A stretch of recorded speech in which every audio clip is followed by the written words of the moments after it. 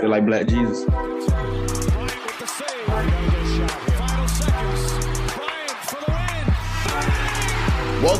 Welcome to the Fro and the Flow presented by Burbs Entertainment. I'm your host, Ralph Compiano, and I am joined as always by the Martian, Jack Martin. What's poppin'? Not much. Been grinding a Star Wars game on PS4. That's really been challenging. It's been challenging. Which one? Is it the one with the Shameless kid in it? It is the one with the Shameless kid in it. It's called Jedi Fallen Order. I'm playing that too. You are? Mm-hmm. Dude, it's like the only non-2K or Madden game I've played in like 9 years. Wow, that's wild that we're both playing. It's tricky. Is it also challenging you? Yeah, I don't know how far in I am. I got it like a year ago, and I haven't made a lot of progress. I'll just play it like once every I'll play it for like 4 days in a row, like a video game addict will, and then I'll take off like 2 or 3 weeks, and then I'll hop back in. I don't know how far into the story I am. It's kind of hard to talk about because I don't really follow the story. I just skip all the scenes and stuff like that, but I like fucking shit up as a Jedi. It's fun. I've been gaming a lot lately, honestly. My girlfriend's big in the Switch, so my buddy Rob gave me his PS4 because mine broke, so I just been back into gaming. Spider-Man game on PS4, fire. Yeah, that's a game that's really easy. Like you could tear shit up in that game. Yeah, you can just hop that game in. Is sick. You can just swing around. It's like they photocopied New York City. It's wild. It's insanely detailed, super fun. And then 2K22, of course, which has honestly been kind of fun. I haven't hated it yet. So fun. I haven't had a gaming system for 6 months. I haven't touched a game in like a half year. Proud of myself. I didn't realize how much I missed it though until I got it back. Mm-hmm. You missed it good. And if you guys are listening to this podcast for the first time because you want to listen to us talk about Euphoria, that voice in the background that sounds like a cigarette dipped in whiskey is Carter Farriman of 303 Magazine. What's good, Barter? I'm on a hot streak, man. This is probably the most Fro and Flow episodes that I've done in it's been like 3 or 4 this year by itself. Like I am going, man. Happy to be back. Happy to talk Euphoria, the best show on TV, right, Ralph? If you die, you're a legend. That's all I know because you're making these appearances. No, it's not the best TV show on television right now, but we're going to talk about it. We're also going to talk towards the end about DeMar Derozan's MVP case, what we've been watching, and then touch on the Super Bowl a little bit. So what I want to do is I want to talk about Euphoria because you guys are both fans of the show, and I've been critical of the show. I don't think that's a secret at all in our group chats, online, all of that kind of stuff. So I want to talk about the things that I do like and the things that I don't like, and I have them all laid out here for you. Do you guys want to start with positives or do you guys want to start with negatives? Because I'll let you choose. Let's start with positives because I know Carter has a lot of positive things to say about the last 2 episodes. Sure. So we're talking about season 2, episodes 1 through 6. I think we talked about season 1 in the past a long time ago when it premiered like 2 years ago. I think we did a weekly pod on it. I think we started it or something. I think we tied it in a Big Little Pogs, which was then retitled Big Little Gas.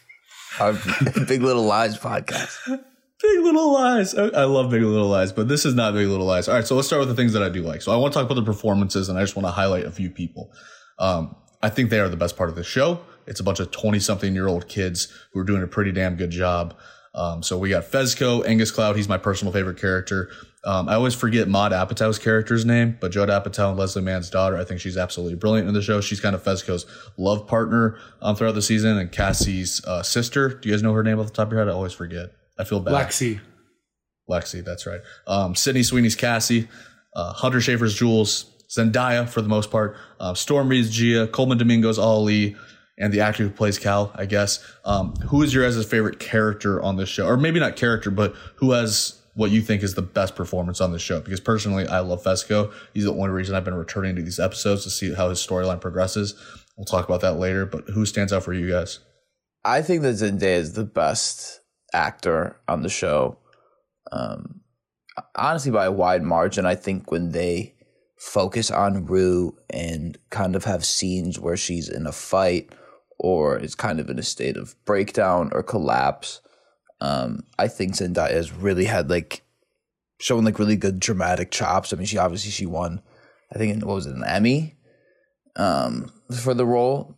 She's been killing it. I don't think the show is on the level that it's at without her. Not even close. Not necessarily just in terms of her star power, because I think this has kind of helped propel her in terms with Spider-Man being like the biggest movie ever. But I mean, if she wasn't killing it, the show wouldn't be where it's at. She's been great.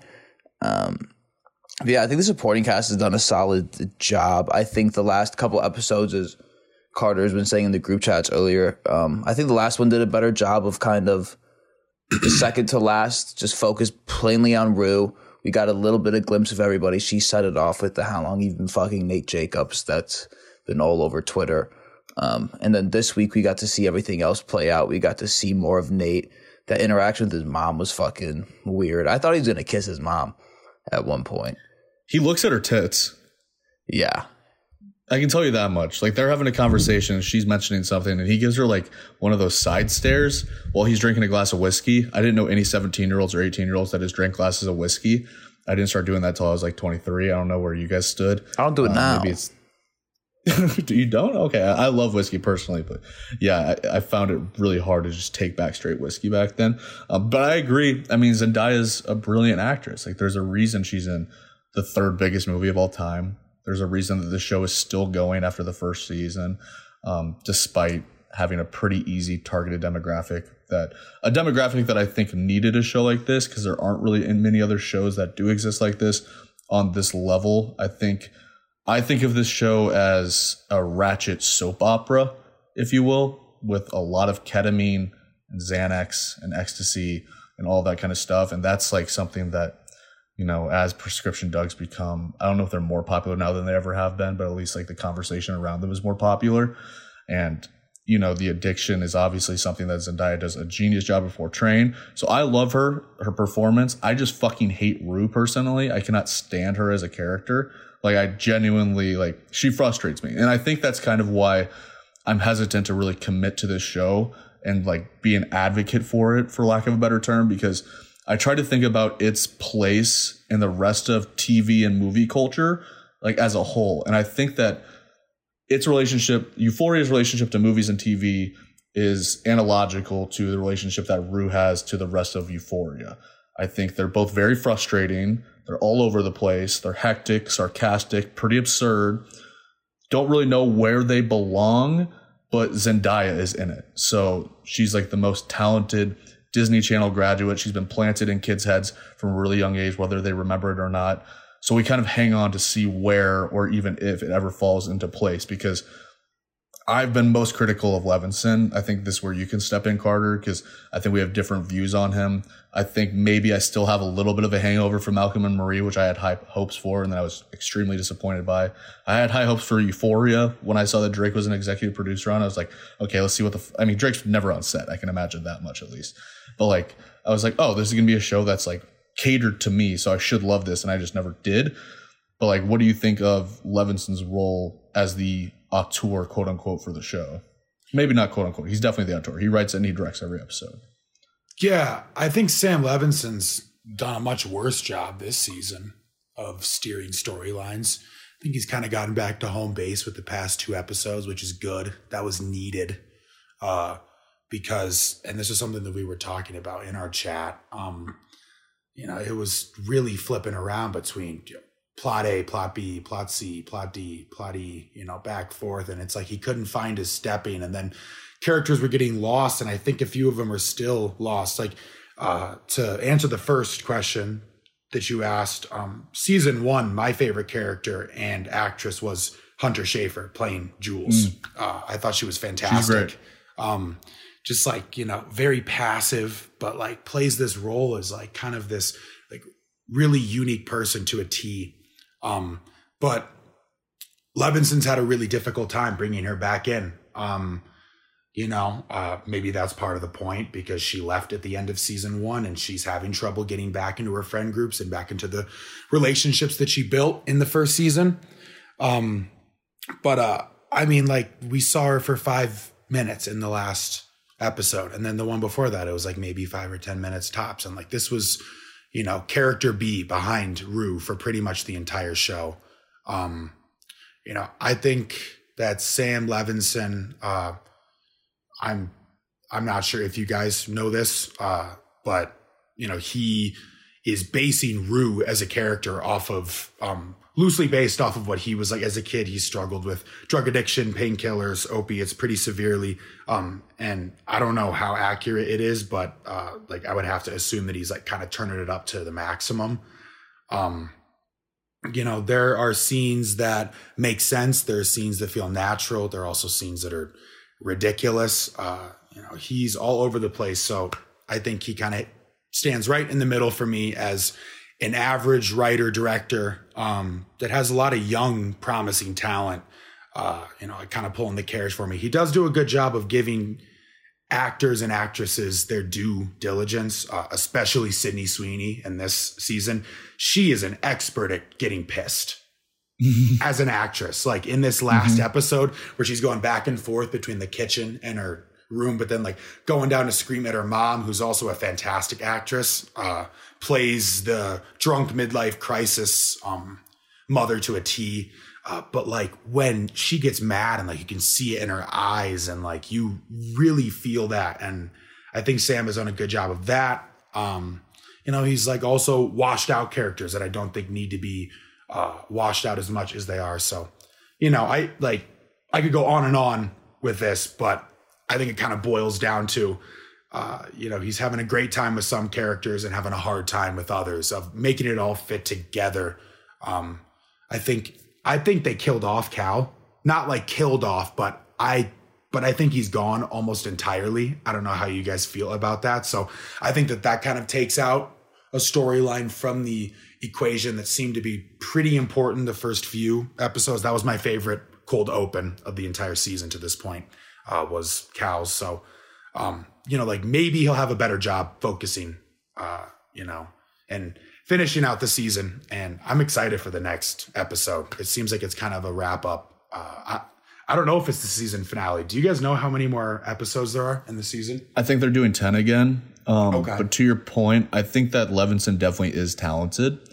I think he's actually really talented because I think you raised a good point about like this is a show that where things feel natural sometimes, but most of the time it feels very maximalist, very absurdist. It's like he is cramming so much. He's so eager.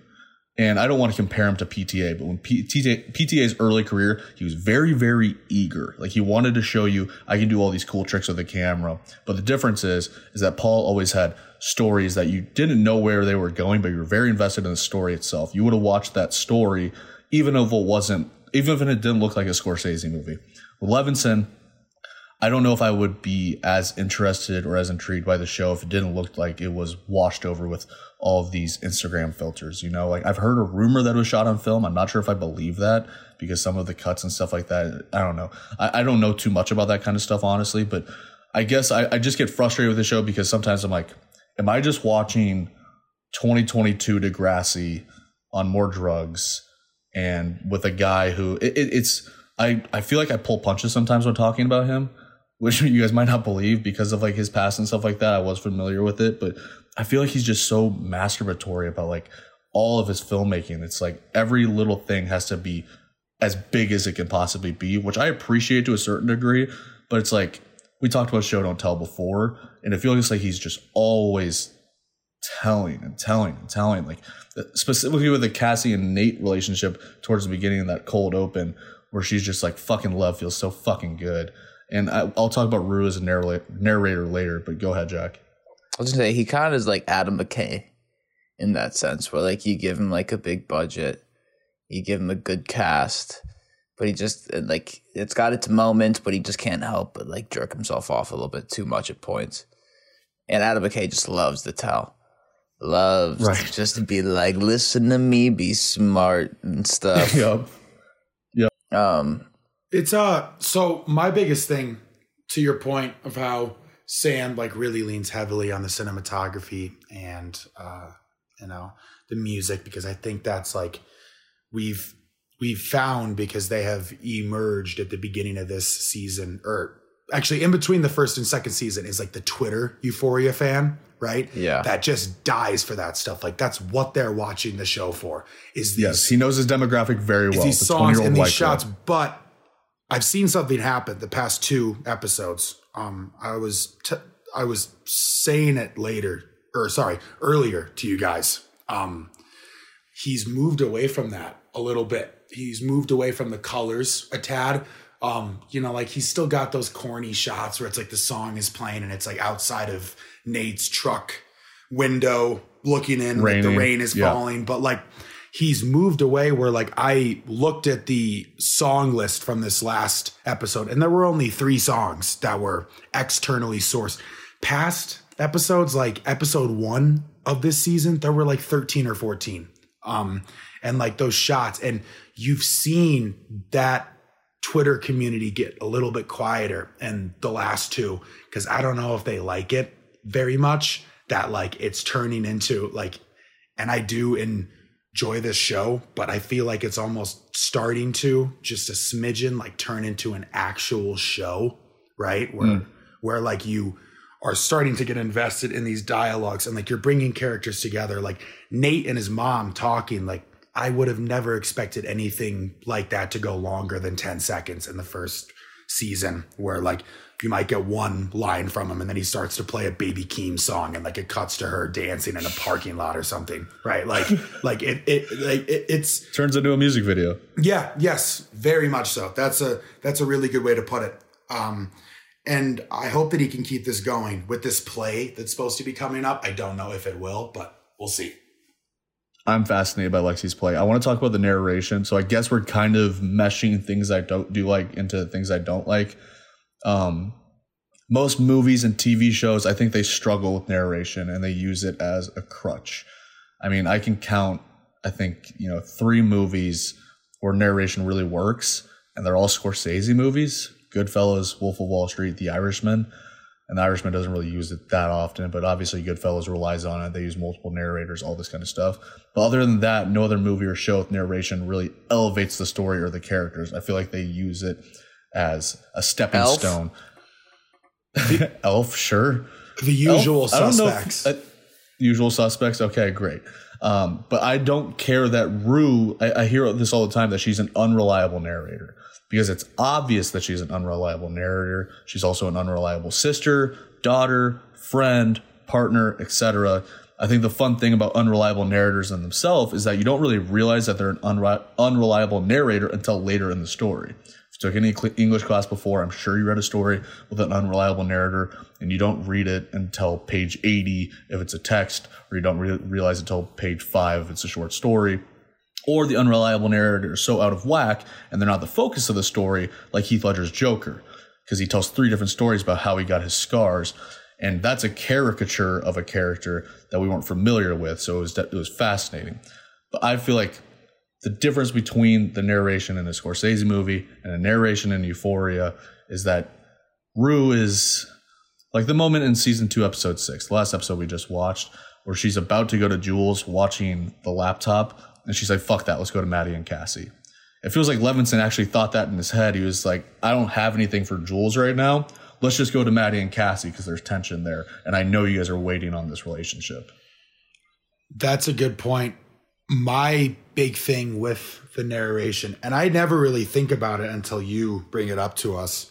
I think it's good and bad. And it's really, really easy to pick out when it's good and it's bad. It's good. Yes. When Rue is being introspective for her own character and her own storyline, because that's what a narrator in my eyes is supposed to serve, is their own storyline, right? She's saying things in her head and telling the audience things that she, in the show, doesn't feel comfortable saying or doesn't have the courage to say because of this addiction that she faces and things like that. But where I start to get caught up on it, and like it starts to hitch in my eyes, is when she starts to narrate the other storylines. So like when she's talking about Nate and Maddie and about Cassie and stuff like that, it's like, I think it's kind of past the point of no return where like I would enjoy it, I think, as much or more if he just completely took out the narration for the other storylines. But if he did, I think you would be able to tell. I think he'd have to wait until next season to do something like that. Like she's describing these storylines like she's right there, yes. But she's not, and it's so obvious, like, these are things that are supposed to be secrets, and like these are things that are supposed to be between these characters. But then like Rue's voice takes me out of it, because it's like she's hovering over the room, which is literally what Sam is doing as the director. Like, he's right behind the camera. So to your point, it's like Sam's voice, right?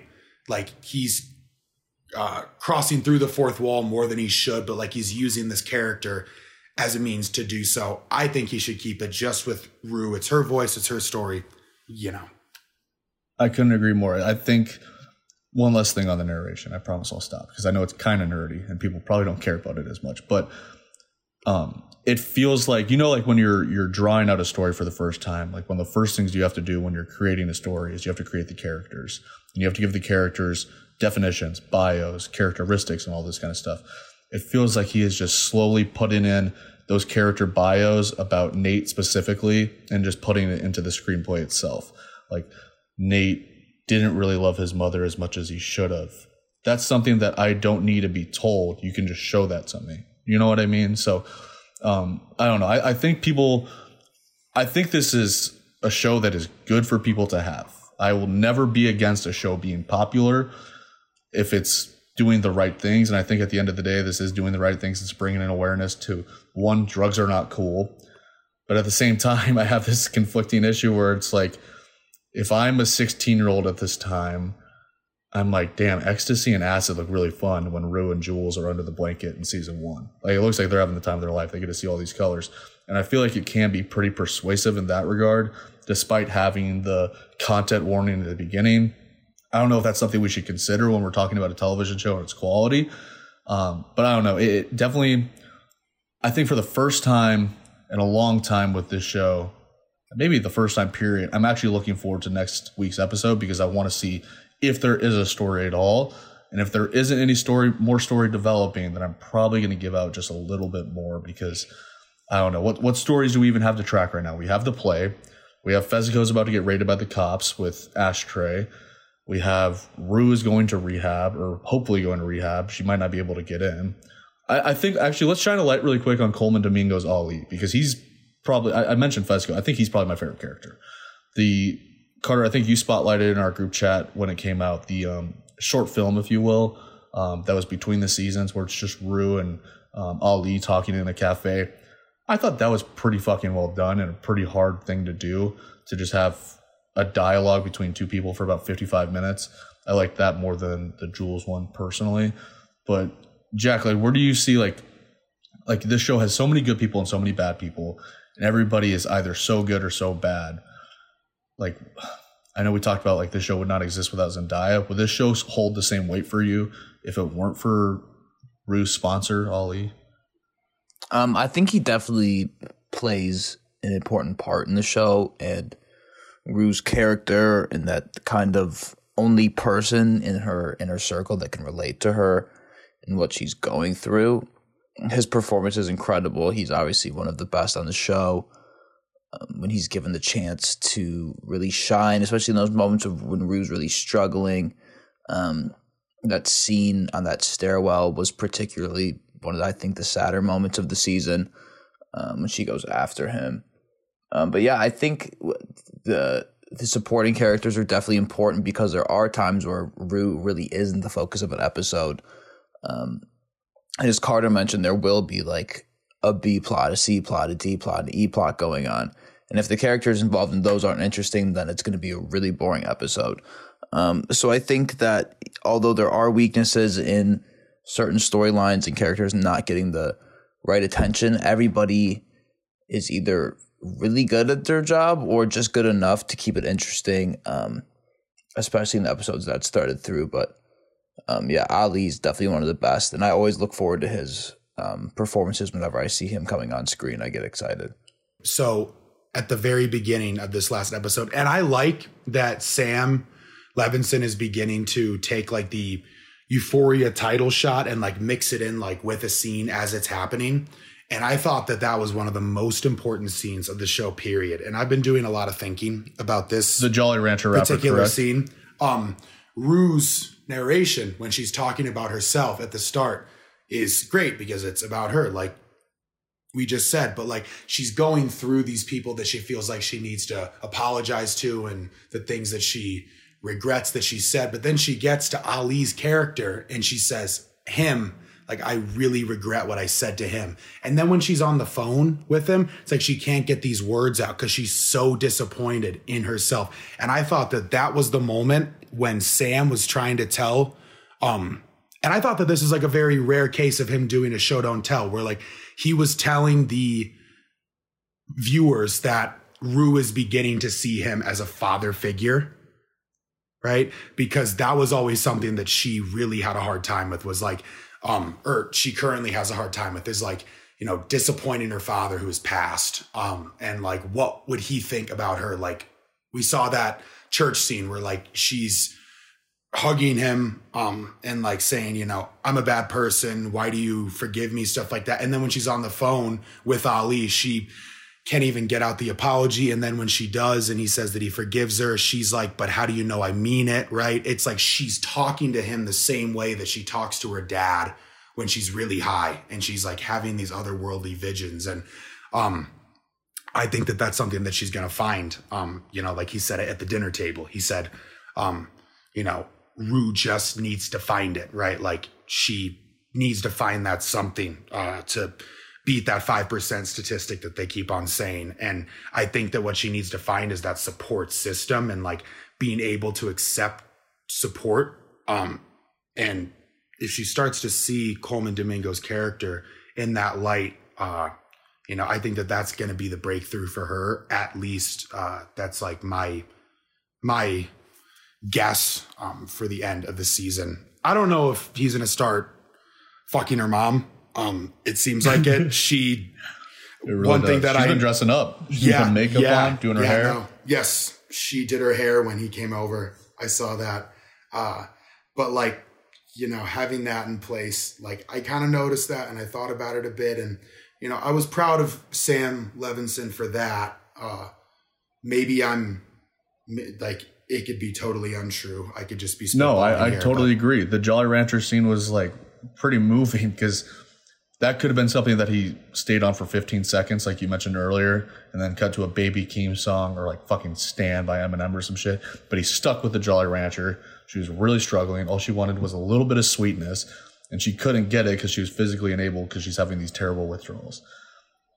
I guess my biggest thing Jolly is like, Rancher commercial of all time. The worst. Yes, the worst. The worst. You guys like watermelon Jolly Ranchers? What's your favorite flavor of Jolly Rancher, Jack?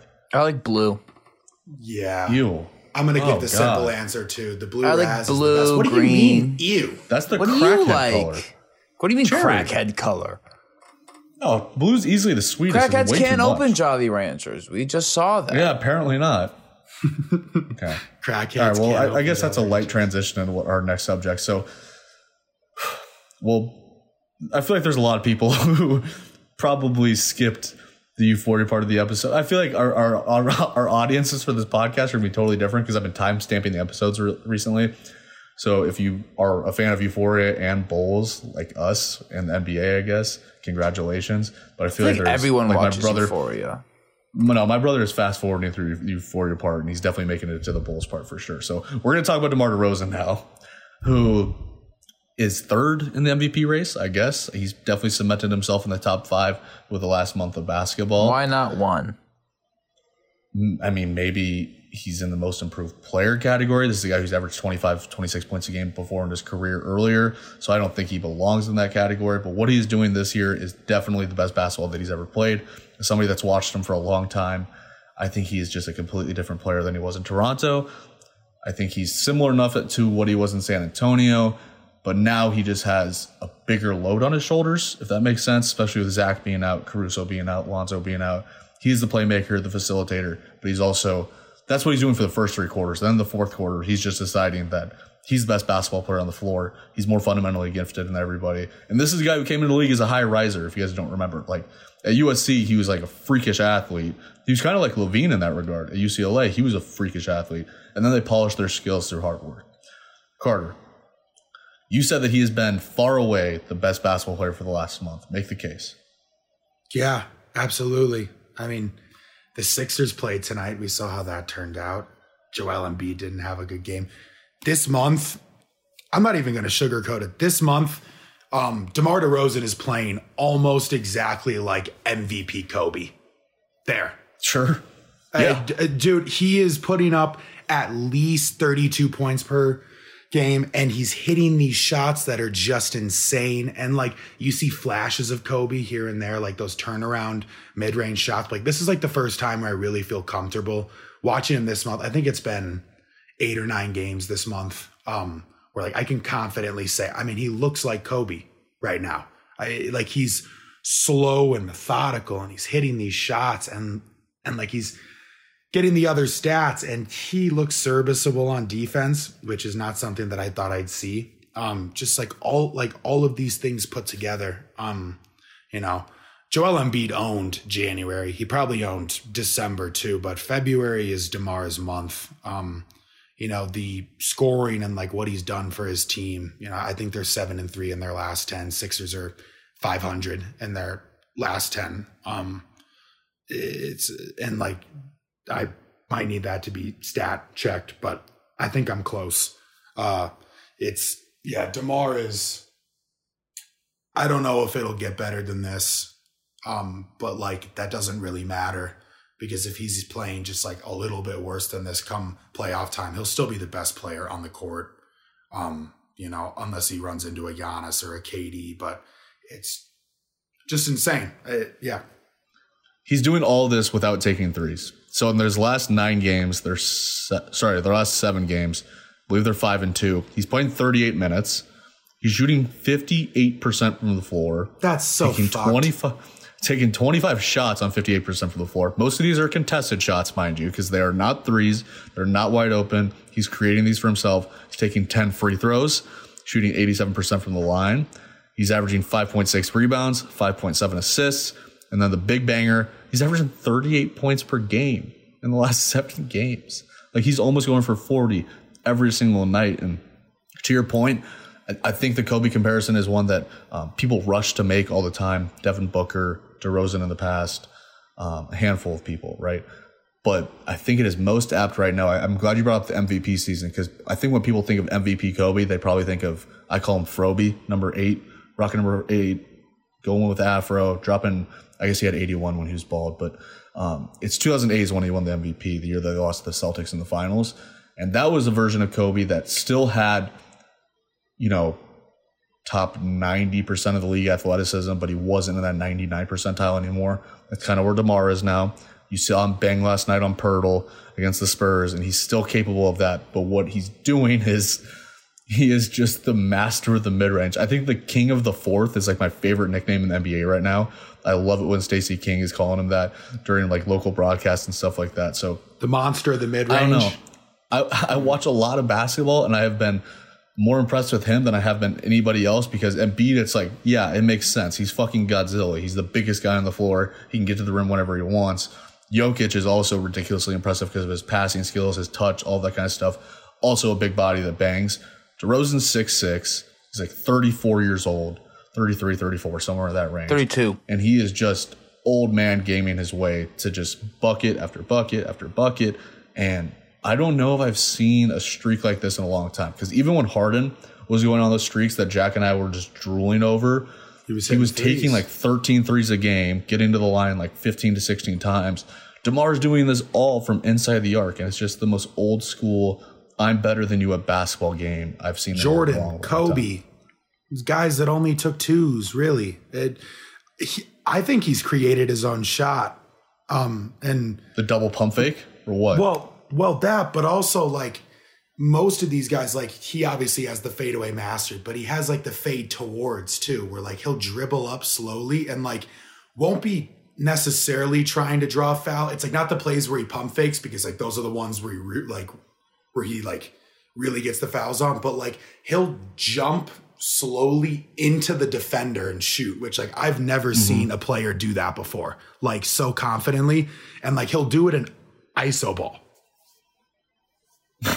He's got 40 points 3 times this season. I think he has it like 9 times in his career, and he's got 3 of them since January 23rd.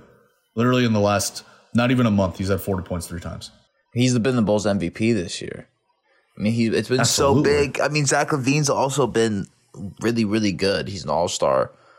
But he's definitely, the attention shifted as compared to last year. Everyone in Chicago is talking about Zach LaVine now. Everyone's talking about DeMar DeRozan. People are asking if he's having a better season than 2011 D Rose.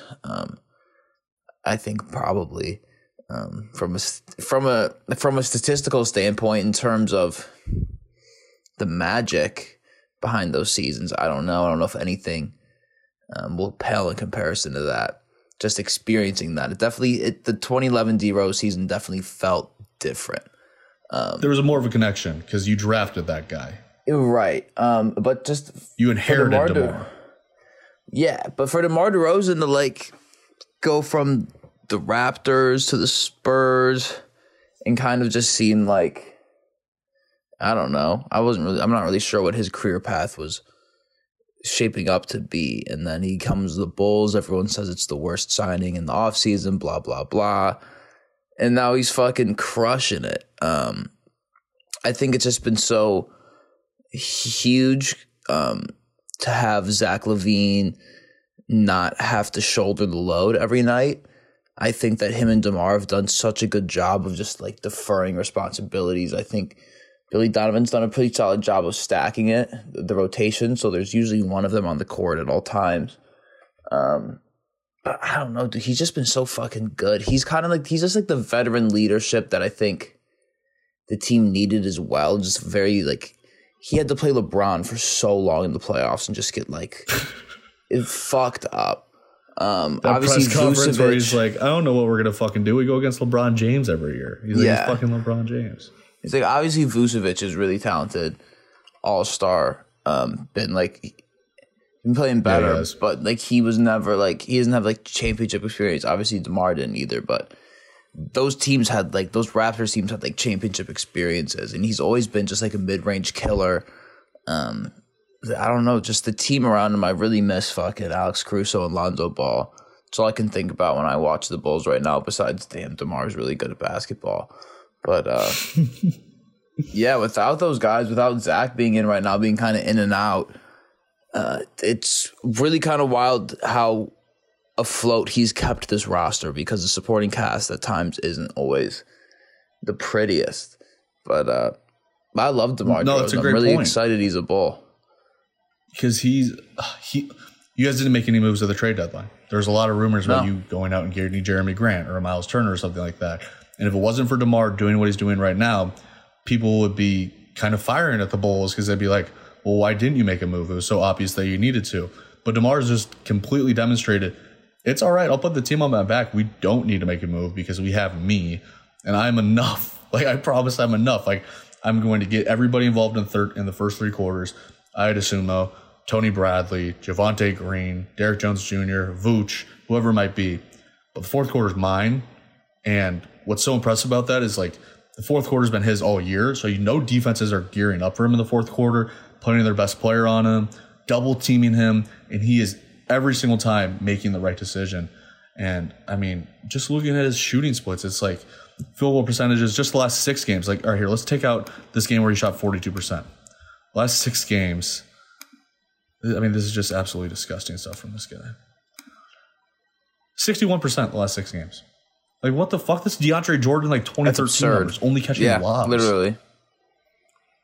Cranks his points up to 39 a game. Like, what the fuck, dude? Like, this is a special streak. All-star starter. I think we need to, like... Without Lonzo and Caruso and LaVine, and who do they look like? They look like the 2008 Lakers, the year that Kobe won the MVP. Pau Gasol and Kobe Bryant, right? You got this great big man inside. I think Pau was better than Vooch is now, to be fair. No shit. Yeah.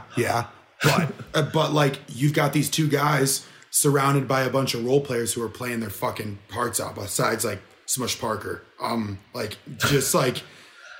It's so cool to see. And like, I'm glad that I can draw that comparison. And God, I can't wait to watch him in like playoff games where it's the fourth quarter and like it means so much more. And like, he's hitting these shots. It's going to be so cool. With what he's doing right now, is it feeling realer? Like, you guys can go and get the title this year because Brooklyn makes the move, Philly makes the move, Milwaukee has not necessarily struggled, but I think that you guys match up decently with them. Obviously, the Giannis part with your guys' defense is an issue, but that's an issue for everybody.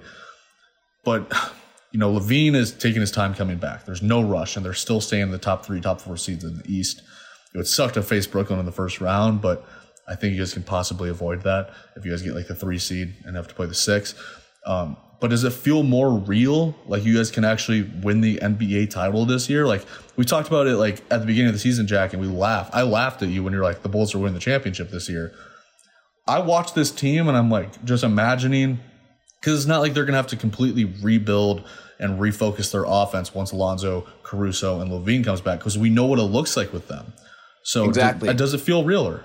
Yeah, 100%. And I think that the team has been reiterating that a lot lately. There was a clip of DeMar Derozan at a press conference saying, I don't really think we need to make any moves. We haven't really gotten to see what this roster can do. I think the team's only fully healthy played together 4 games. And they were, in the small sample size, they were in like the top 5 in both offense and defense. They moved so well. I was able to see the healthy team on opening night in person. Everything just was so fucking smooth.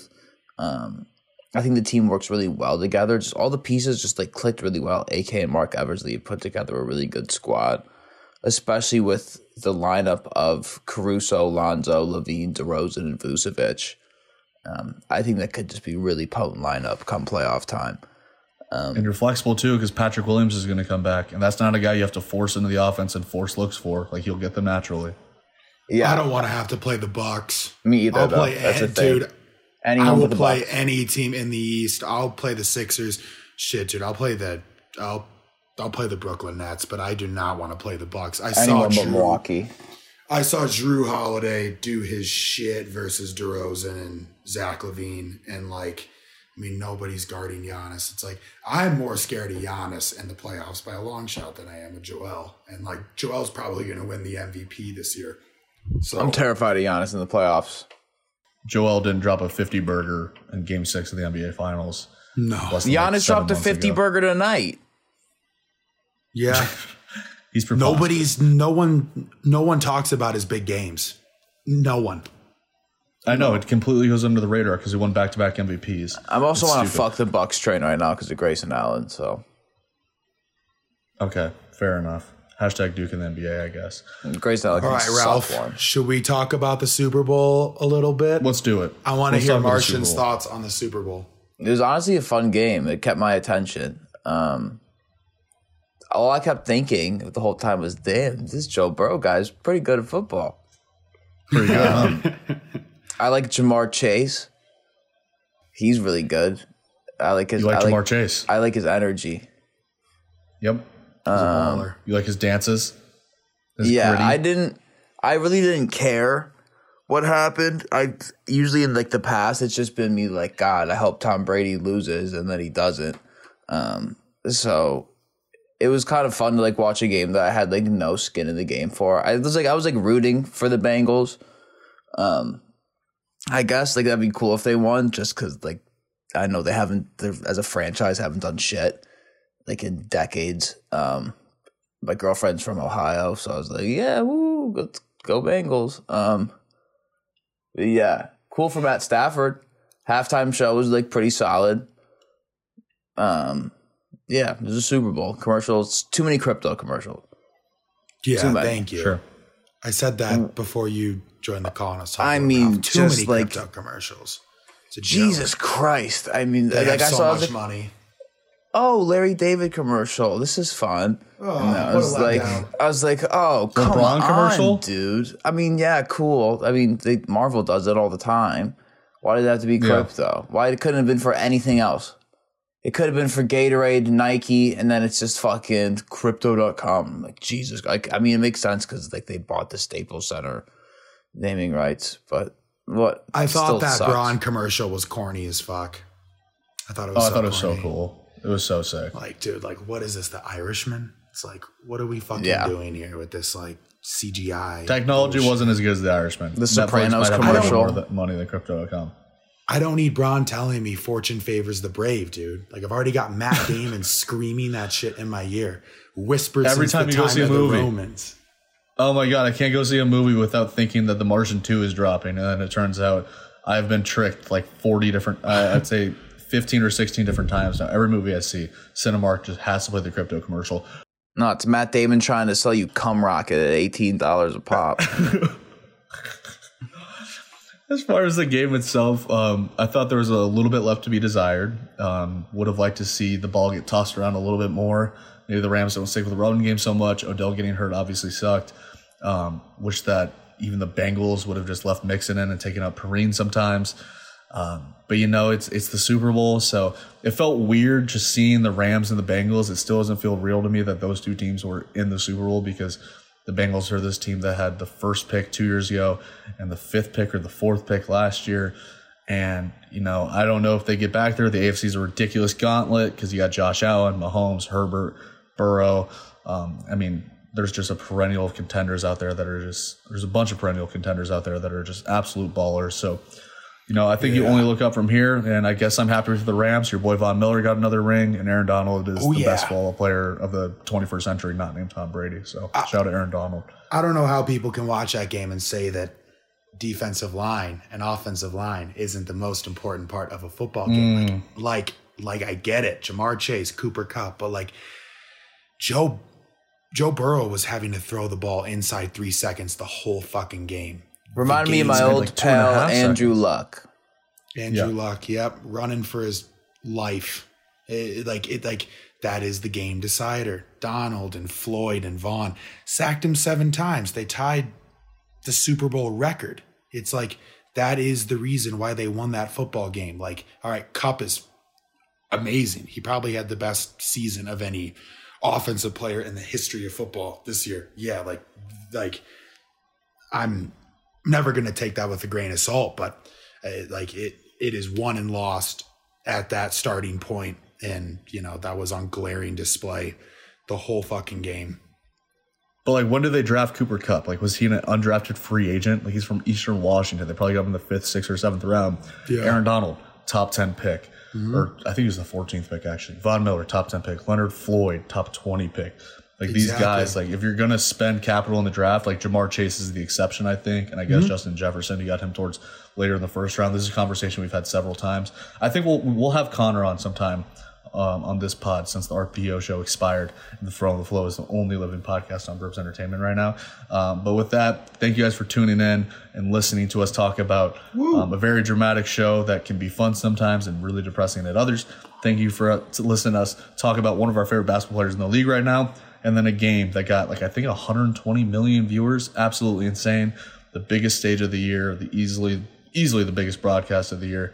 We will be back probably next Tuesday, I would project, because I think we have some busy weeks ahead of us. Yeah. Maybe we do an in-person pod this weekend, Jack. Maybe we can squeeze one in. But thank you guys for listening to us. We appreciate it. Enjoy the All-Star break. Watch the dunk contest, 3-point contest. Team LeBron about to go 5-0 against Team KD. Hashtag LeGM.